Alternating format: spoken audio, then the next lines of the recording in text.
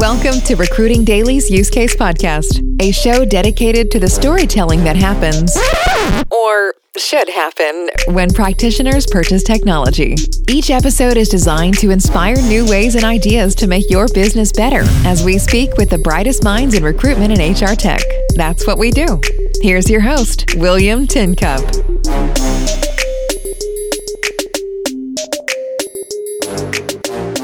Ladies and gentlemen, this is William Tincup, and you're listening to the Use Case Podcast. Today we have Trond on from Attensi, where we're talking about the business case, or the use case, or how his prospects ultimately become customers, and what that process looks like. And I just can't wait to learn and to hear some stories. So, Trond, will you do us a favor? I know you're calling in from Oslo. Would you do us a favor and introduce both yourself and your company? Yeah, hi. Great. I'm very, very happy to be here. I'm Trond. I'm the CEO and one of the founders of Attensi.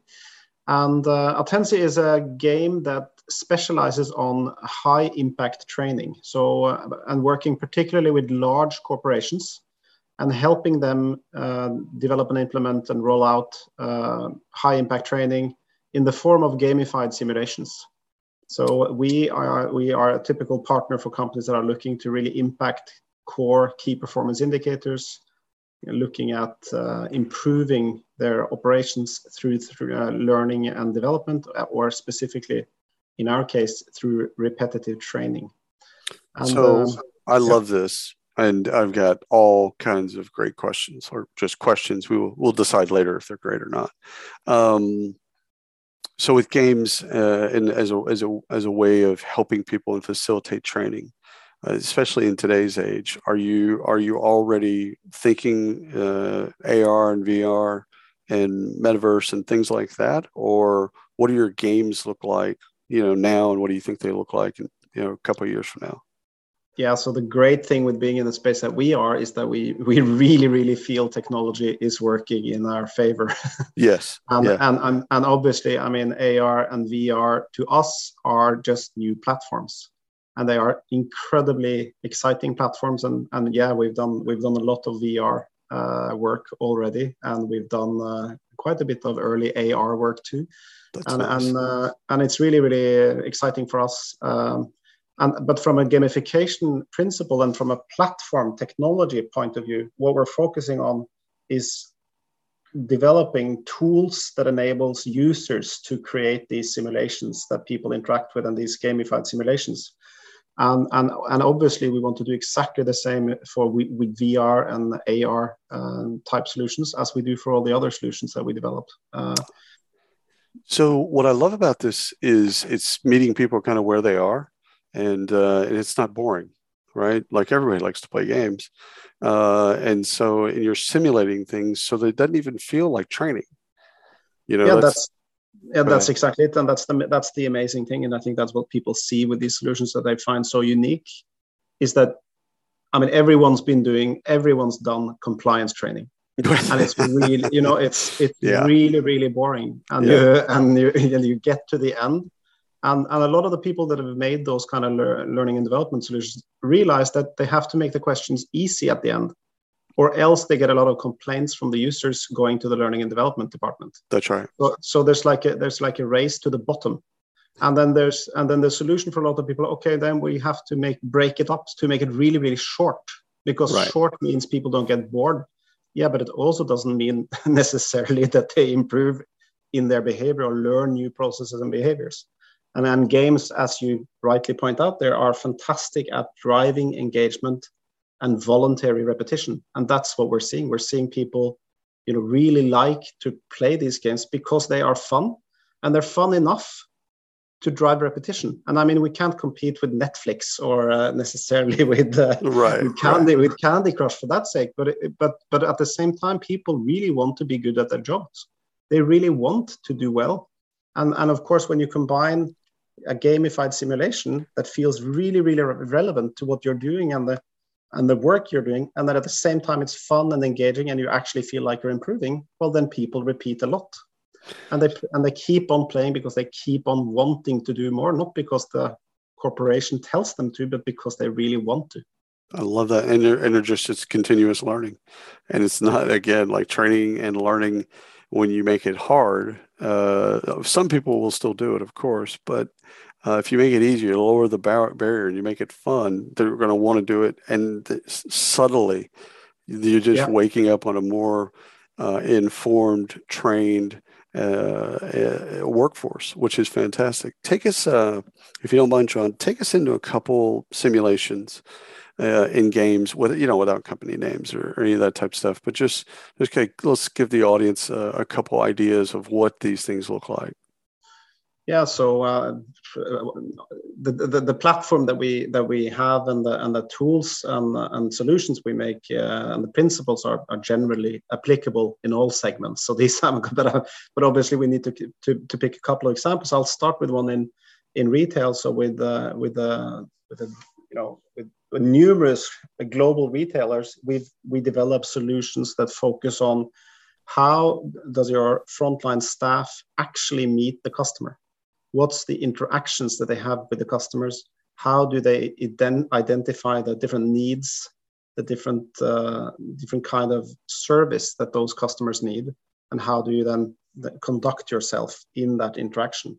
And then we combine that with a very, very realistic simulation of how the store operations really works out. So while you're talking to these virtual customers, you also have to handle stuff going on at the same time. It can be something happens with your drink dispenser that you need to address, or should you not address it. There are several customers maybe in your store, and you need to prioritize which one to address first. There are several customers in a line. You need to figure out how fast you should process the dialogue that you're in, and so forth. So it's really all about condensing a workday into a gamified simulation where they have to meet the same kind of challenges and do the same kind of priorities as they would in their workday, but adding gamification to it so it actually feels that the learning journey for them is engaging and fun. And it works superbly well for onboarding new employees, and it also works really, really well I would say a reminder, but very often it's turned out that people aren't actually trained very well at these processes. So it also works really well for existing employees. And we have you, real quick, a question. Have your customers pulled you into talent acquisition or training simulations for candidates? So several customers are actually already using them in their candidate process for a couple of things. One is for actually part of brand building of showing innovation and then a new kind of position. And then we are in the process of developing assessment as part of the simulation. Cool. Yeah. Cool. Yeah. To find out how they like games, there's all kinds of really cool things that you can find with assessments. It's just their aptitude and attitude. And again, if they don't like games, then we've got to find a different way to train them. I know folks that are listening are going to ask, is it custom? Is it bespoke? Is it built for that company, for that position, etc.? Or do you have some templated things that then can get personalized? Like how do you work with your clients? So I would say the vast majority of customers have access to our creator tool suite where they can create their simulations themselves. Oh, cool. And customize the content. So obviously the simulations need to be filled with content, and the content some simulations are pre-made and they address areas like, for instance, Teams training, but mostly they focus on as I said, the key performance indicators of the corporations.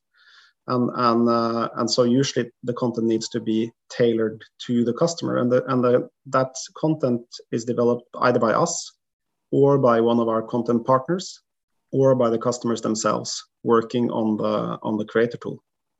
And because they don't have to code, because they don't have to do the stuff behind the scenes, the creator helps them go through that.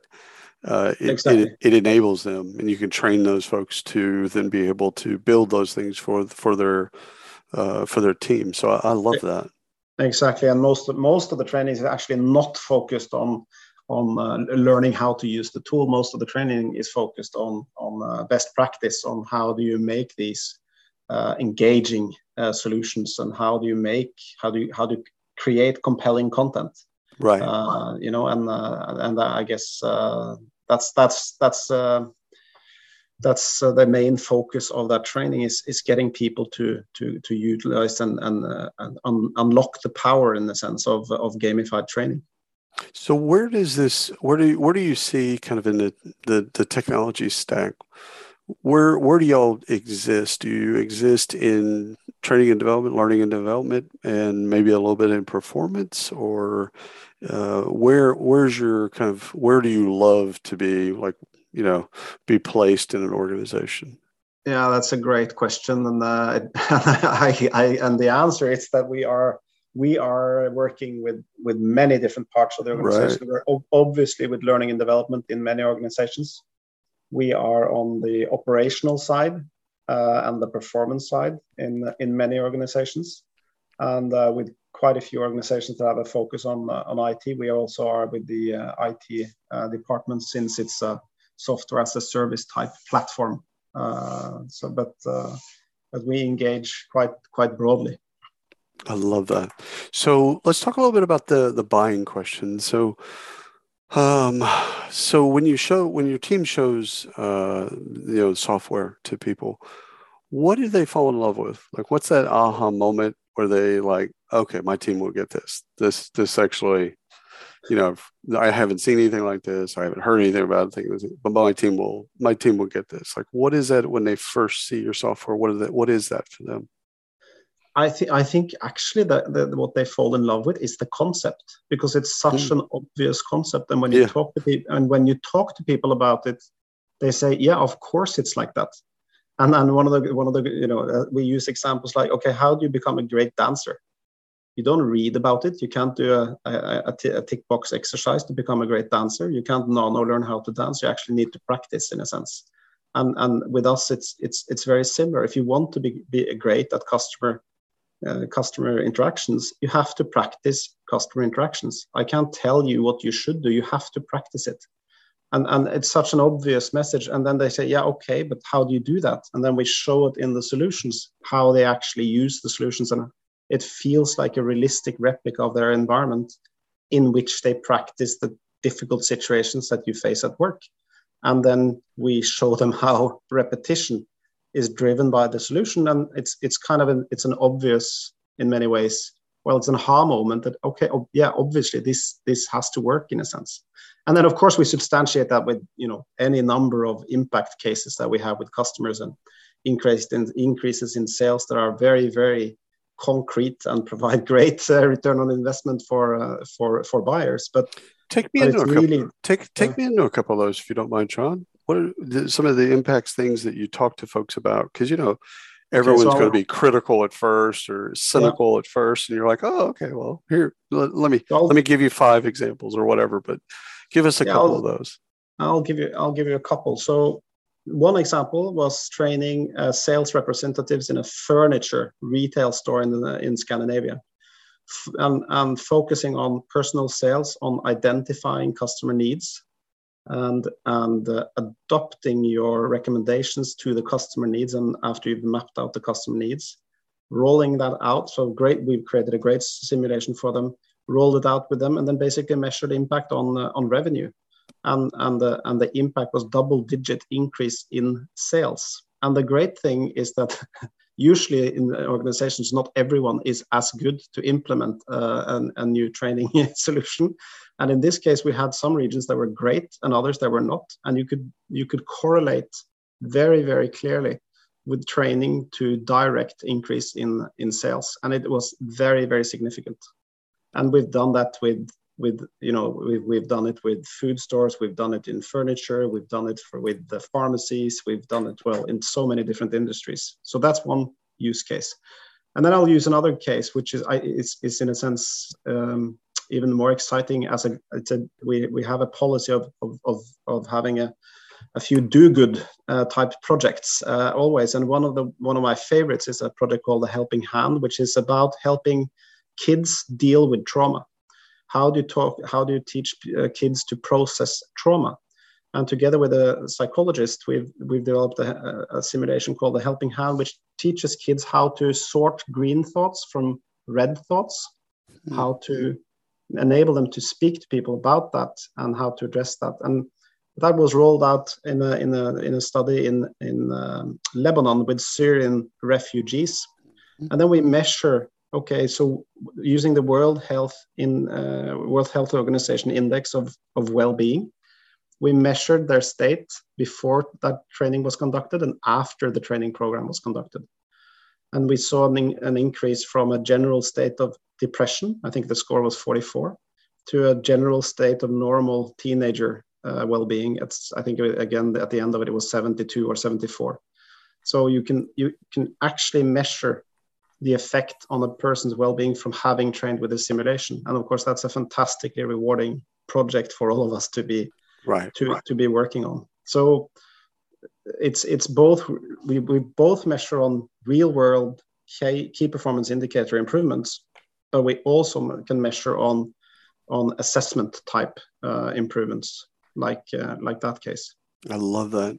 I forgot to ask you at the beginning, in terms of the games and simulations, where does one actually play the game or do the simulation? Is it desktop, mobile, etc.? Yeah, so it's cross-platform. I mean, they run on all different platforms, on mobile, on pads, on desktop. On VR, and some of them also have AR functionality. So it's cross-platform. It's wherever that person wants to play the game. So that's wonderful for folks. So this is a different type of question. It's buying questions. Like when you think that you've run across somebody that just gets it, like what do they ask you? What are they? They're not asking you about price. They're asking you other deeper types of questions. What are those that you love to hear from prospects? That you just love to hear those types of questions? I guess we really like to have discussions on real impact.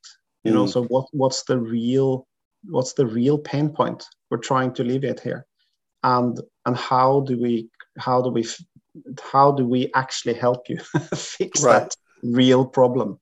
And I guess there are questions then, if you get to that lucky position where that's your focus, then their questions would obviously be around, have you been helping other customers with this? Typically they would be asking quite detailed questions about how would the gamified simulation in this area look? What are the kind of impact that we could maybe expect from going down this route? And then obviously it always also is a part of the discussion is what's our involvement, what's our kind of resources needed for this first solution. They're also quite interested in the tool set and how they can get their super users or their users up to speed on the tool set so that they can start developing their own content and their own simulations. Right. And it's familiar to those in the L&D space. That's kind of the trainer model. Yeah, exactly. So getting them to enable them to really get the best use of the platform. I love that. So I forgot to ask you, I did ask you about the buyer and where you sit, but I didn't ask you about the kind of integrations with other HR technology. Where are your clients, where do they need this data to be tied to? Is it rewards and recognition, or is it stays in kind of learning and development? Like what are your customers kind of asking you about where this data can go? Yeah, again, so most of our customers are larger customers, or from medium-sized to large customers. I would say they invariably have a learning management system or an HR system.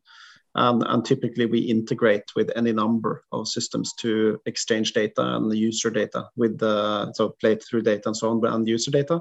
And we very often also report data to performance systems in addition to their learning management system or their HR system. And then more and more customers now have a centralized authentication system that we obviously also integrate with.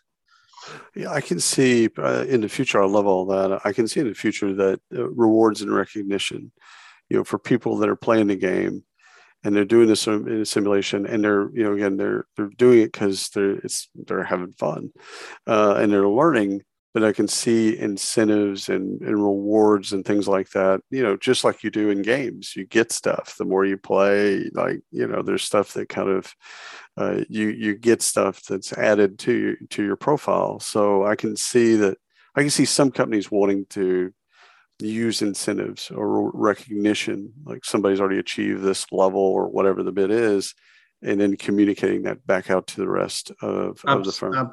Absolutely, and we support leaderboards obviously, and the best case implementations would typically be where they run campaigns with the prices and the common leaderboards and incentives for the best stores and the best regions and so on. And then also we have a system that goes across all of our solutions that basically rank people with points and stars and achievements to do well across the various simulations. So I absolutely agree. And I think one of the great things here, though, is that people get so much more data from a simulation than from a traditional solution. And I think the data, because these are data on behavior in the simulation, and then we know there's a high transference to real world behavior. And once you know that and once you accept that, then of course it's also easier for companies to incentivize learning and development and training, because you can actually prove that conversion to real world behavior instead of paying for or giving incentives for learning and development that where that connection is much more intangible.